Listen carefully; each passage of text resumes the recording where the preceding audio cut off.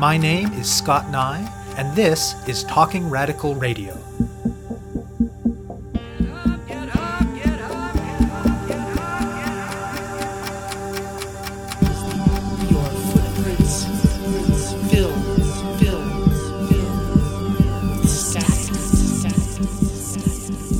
Hello and welcome to Talking Radical Radio, where we bring you grassroots voices from across Canada.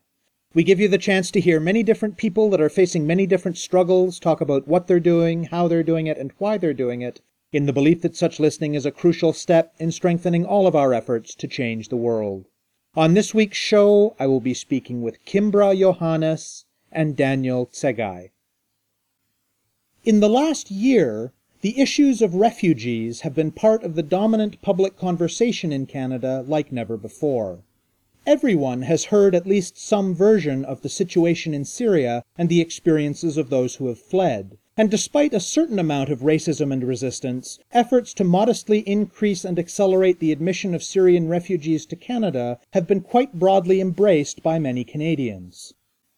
Over this time, though, Johannes, Tsegai, and many other people who are part of communities in Canada with roots in various African countries have noticed something odd about both the public conversation and about the measures enacted by the Canadian government to respond to the refugee crisis. Johannes and Tsegai are emphatically supportive of Syrian refugees and in fact argue that Canada should be admitting many, many more Syrians and giving them much better support when they arrive. But they wonder why Africans, who comprise a significant part of global flows of refugees, are so absent from public attention and at times even get scant attention within some migrant justice contexts. Furthermore, they note that Africans have been pointedly excluded from the modest government efforts to increase and ease admissions to Canada, and that even the government processing of requests for private sponsorships of African refugees remains uncertain and often extremely slow. They argue that challenging this exclusion is a question of basic justice. In part, this is true because Canada and other Western countries are often very complicit in the circumstances in many African countries that people are fleeing. Both Johannes and Tsegai are Eritrean, for instance, and Canadian mining companies are very much complicit in the repressive regime that upwards of 5,000 Eritreans per month are risking their lives to escape. They also argue that this marginalization of the refugees from African countries is yet another expression of the anti-black racism that causes such harm in Canada and globally. To address this, Johannes, Tsegai, and a handful of other people are putting together a new grassroots community organizing project called We Welcome African Refugees. Their goal is to challenge this erasure of African refugees from public discourse and government policy, but it's not only that. They're working to create a new organizing model for migrant justice work that is very much rooted in the communities in question. They're currently fundraising to hire part-time organizers in Vancouver, Toronto, and either Edmonton or Calgary who will do the slow but vital work of connecting with and bringing together people from diverse African communities who in turn will take leadership of the process and advance a set of priorities and actions that will truly address the needs their people face. We speak about the experiences of refugees from Eritrea and other African countries, about the marginalization of African refugees within popular discourse and government policy in Canada, and about the new grassroots model that We Welcome African Refugees is using to challenge this marginalization. I spoke with Johannes and Tsegai by Skype to phone from Toronto and Vancouver, respectively. My name is Kimbra Johannes. I've been organizing around multiple issues. I've been working with Daniel on this specific project and this campaign that we're doing. I've been also working with other groups like Decolonize Now that does anti-mining. We have a campaign about de-investing from large banks that are invested in mining companies. So I'm really interested in how mining companies specifically target third world countries and then create displacement and then ultimately lead to refugee crisis. So both the work that I'm doing are really interconnected. And of course, as an African person, I'm interested in African issues and things that affect African people on both a domestic and international level. My name is Daniel Tsegai. I have been involved in a number of issues or a number of campaigns. I'm Eritrean, a northeastern African country, and I've been drawn to this because I'm seeing my own people, sometimes literally some of my own family members, who are part of the refugee crisis, finding themselves in refugee camps, hiring smugglers to go northward in Africa, even crossing the Mediterranean Sea. And I've been very concerned that people of not just Eritrean descent, but all Africans have been completely ignored when it comes to the refugee crisis. We've done a great job of highlighting the crisis, but not acknowledging that this is very much a global issue, that this is not just a Mideast refugee crisis. This is a global refugee crisis, and Africans are a major part of it.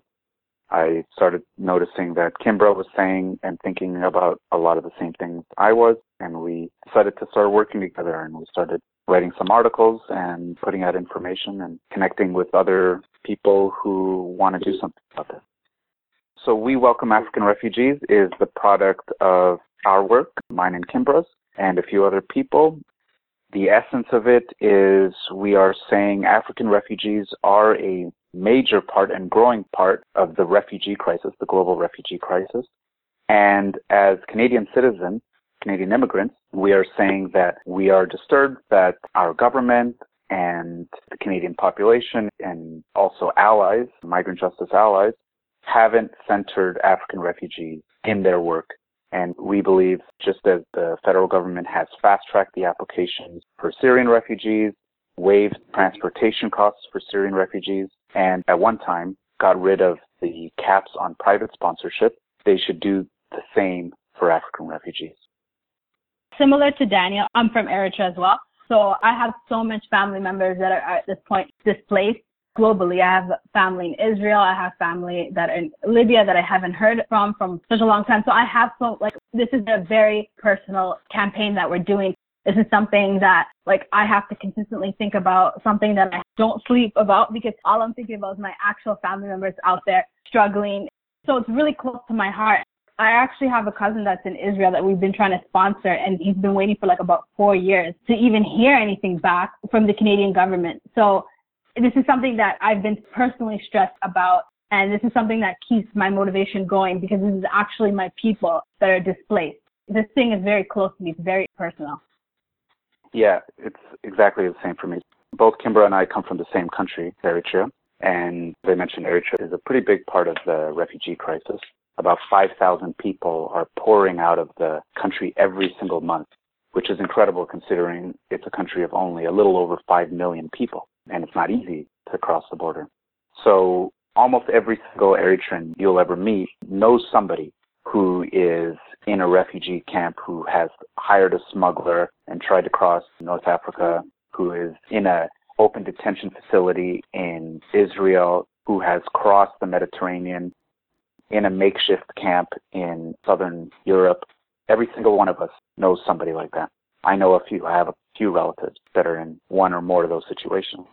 So this is a very personal thing. As Kimbra says, we know people personally. And it's been incredibly disheartening to see almost nobody really center this crisis and say, why isn't our federal government also opening its borders to African refugees? There's been incredible mobilization for everybody except Africans.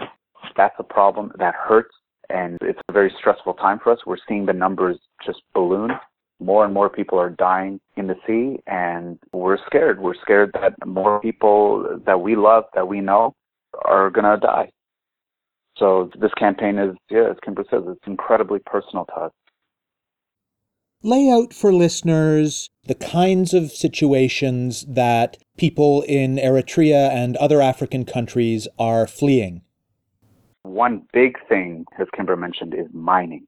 So Canada is a mining center. Vancouver, in particular, where I live, has about 1,200 mining companies, exploration firms based here. There's one mining company, a Vancouver-based one, called Nevson Resources, which is based in Eritrea. Now, the broader context is the primary reason people are leaving Eritrea is because of something called the National Service Program. People finish high school, and rather than going to university, they are conscripted into the military. And because there isn't really a war, there's some border skirmishes right now, actually, with Ethiopia. In general, what people are doing is they're used as forced laborers in various state-run projects.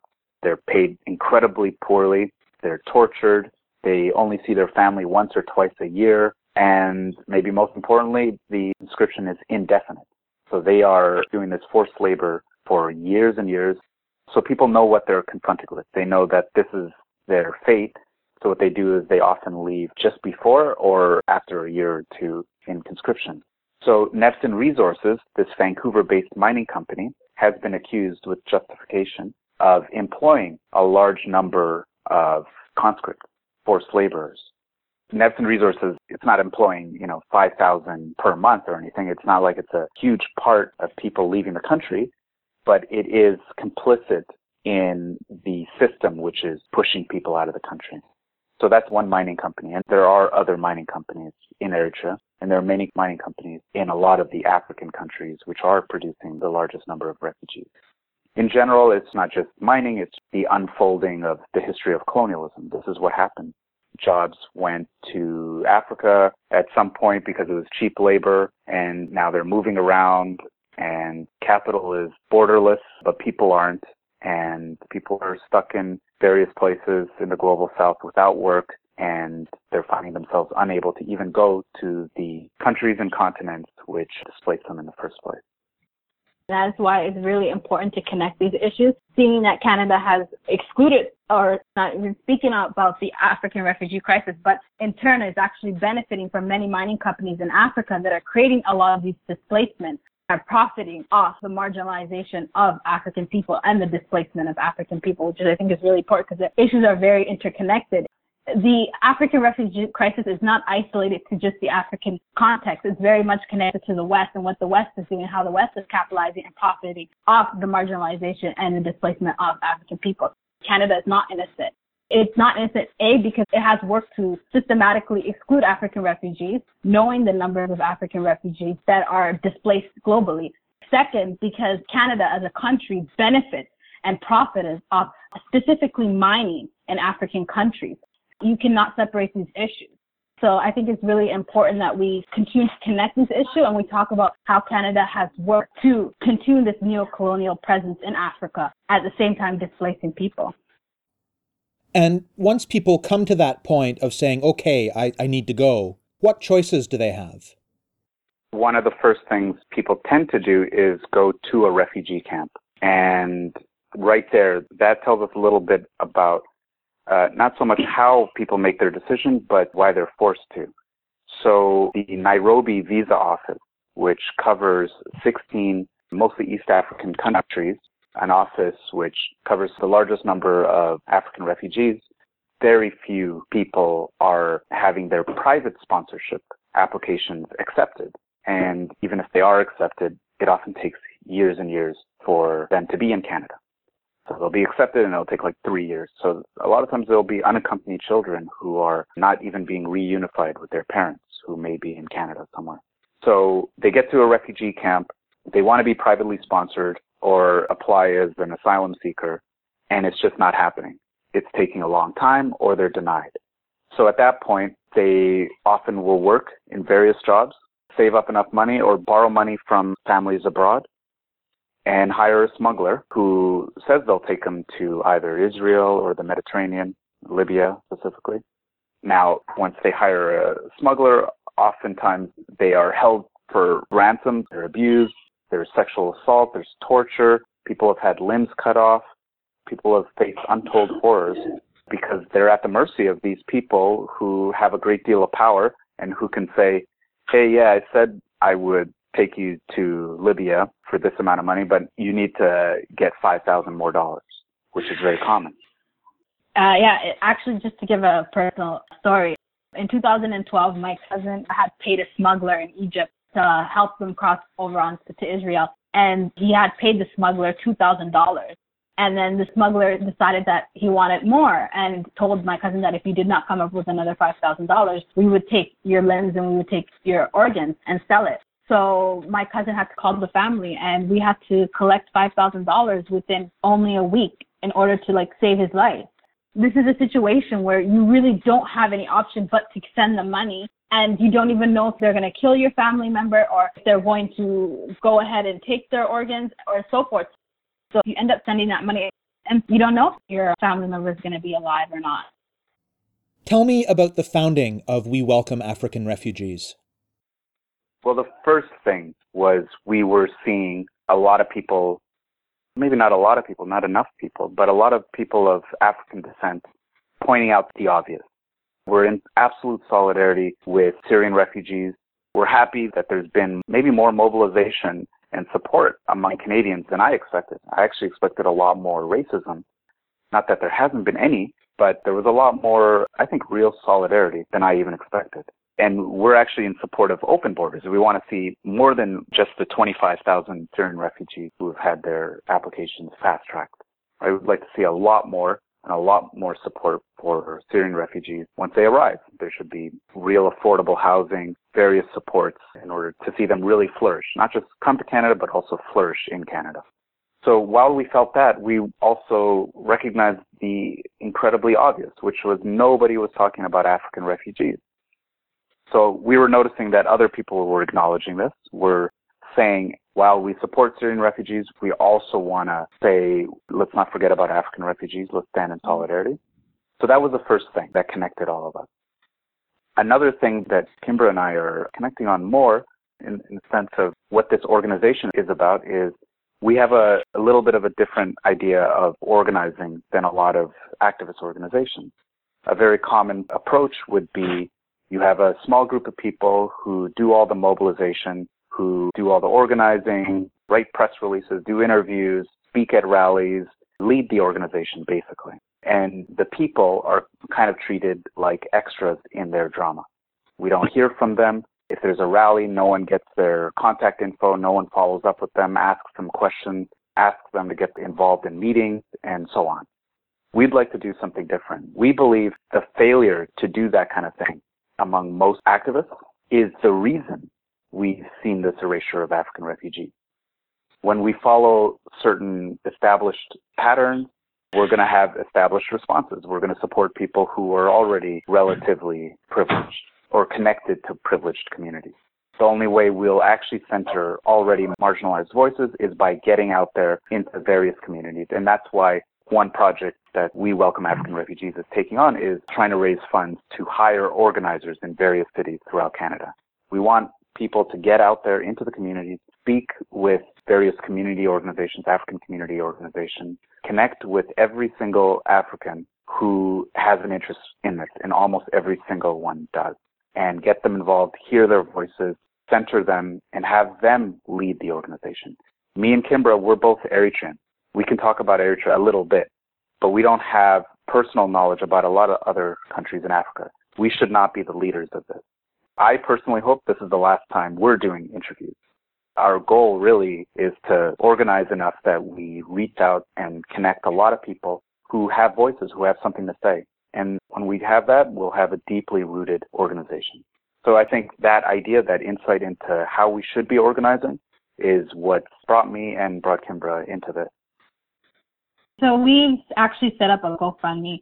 And what we're trying to do is we're trying to at least fundraise about $6,000 to hire key organizers in key cities, specifically Vancouver, Toronto, Edmonton, or Calgary, for about 20 hours a week for 4 months to start. And the funding is going to obviously help pay for their expenses and provide a living wage, but also to get people to organize within their own spaces and to get different communities to come together. So this campaign that we're starting and trying to get funding is really key to our organizing, because this is really going to be the starting point of how the organization is formed.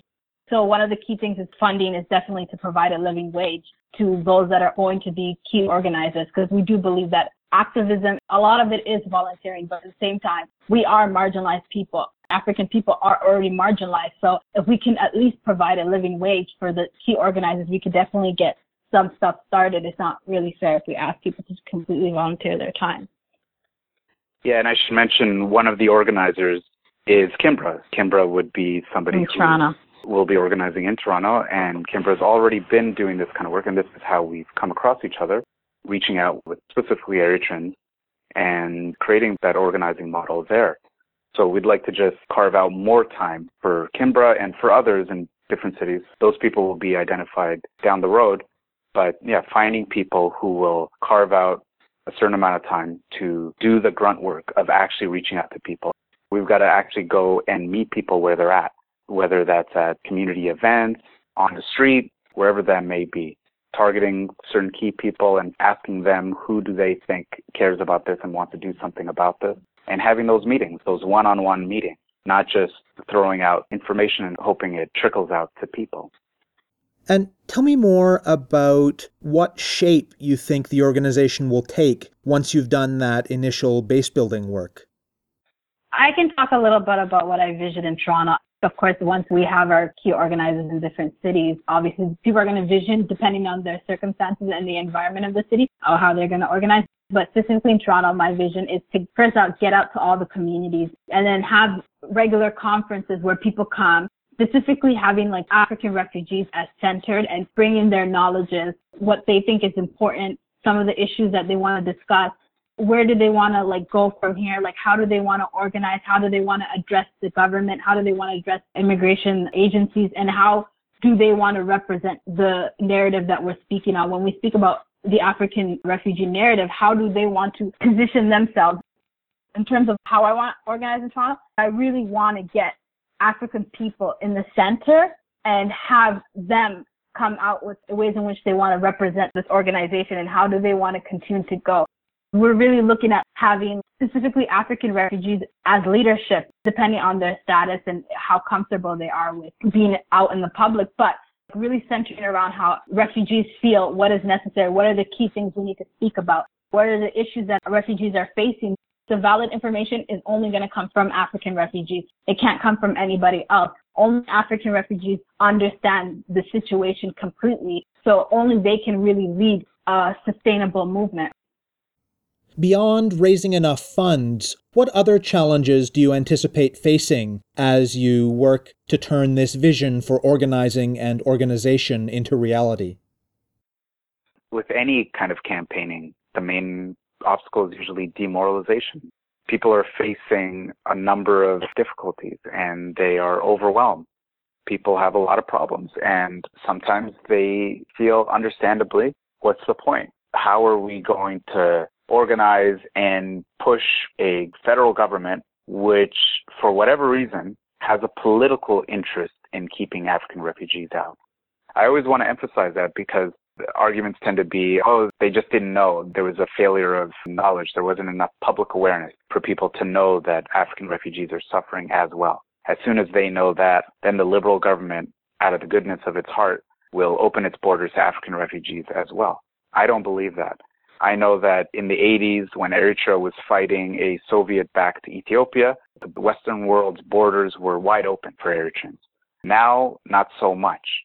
The political context matters. It matters that Syrian refugees, many of whom were relatively middle class until recently, and it's easier for Canadian citizens to, if they're going to support refugees from anywhere, it would be from somewhere like Syria. So I believe there is some kind of economic, some kind of political reason why borders are closed for some people and open for others. So people know this, right? So people will feel rightfully demoralized and they'll feel like, what's the point? Okay, we organize, we get a bunch of meetings together, all of us talk, and then what? They're going to listen to us? Why would they listen to us? People would have a right to feel that way. So that would be a challenge. Unifying people may also be a challenge. This is supposed to be like a Pan-African movement, so it may be a little bit challenging in terms of unifying all people from different affected African countries in such a short amount of time. So it may also be a challenge that people tend to look at their own situation and not really see how they're all interconnected. As Daniel was saying, the fact that African refugees are excluded is very political.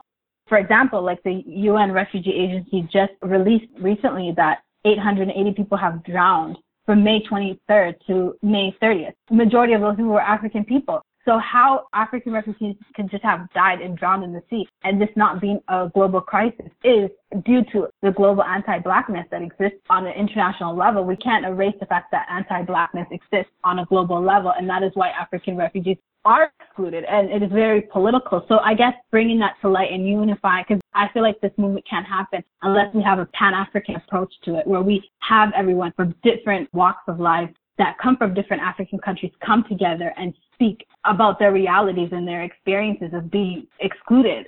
Anti-Blackness is a real thing that happens The exclusion of African refugees from the Canadian narrative on refugees or the deserving refugees is part of global anti-Blackness and Canada's long history of anti-Blackness. What will the key steps over the next few months be for continuing to build We Welcome African Refugees? The main thing is fundraising. So as Kimbra mentioned, there's the GoFundMe page. We will have events in both Vancouver and Toronto soon. We're planning what that will look like. They will serve as both fundraising events to hire organizers, but also it'll be advertising as well. We'll invite a lot of different organizations. We'll reach out to a lot of people and have them come and talk about what's been going on, what we're planning on working on, lay out the issue, lay out the ever-changing Canadian immigration landscape and what some of the pressure points might be. And hopefully bring in more people who know somebody was working on this, because honestly, there aren't a lot of organizations that are working on this. So fundraising events. And after that, we're hoping to raise the funds soon enough that we can get organizers out there. And at that point, we'll have to figure out a plan for what an organizer should be doing. We'll be talking about this more, but we don't have big public things set up just yet. We're trying to build power on the community level first. We're trying to get people informed on a one-on-one level and have them connected with each other before we just go out there. And because, at any time, we could organize a big rally and have a lot of people come out. We're both connected to various communities that could do that pretty quickly. It has its benefits, has its strengths, but at the end of the day, as I've said before, we don't want to get in this habit of a few key people leading movements that are essentially top-heavy and even hollow. We're trying to build people, we're trying to get people involved and informed and empowered institutionally so that no matter what happens to us, the organization keeps going and is as strong as it ever would have been. You have been listening to my interview with Kimbra Johannes and Daniel Tsegai of We Welcome African Refugees. To learn more about their work, search for We Welcome African Refugees on Facebook or GoFundMe. To find out more about Talking Radical Radio, the guests, the theme music, and the ways that you can listen, or to suggest topics for future shows, go to talkingradical.ca and click on the link for the radio show. On the site, you can sign up for email updates or follow us on Facebook or Twitter. I'm your host, Scott Nye, a writer and media producer based in Hamilton, Ontario, and the author of 2 books of Canadian history told through the stories of activists, Gender and Sexuality, and Resisting the State, both from Fernwood Publishing. Thank you very much for listening, and I hope you tune in again next week.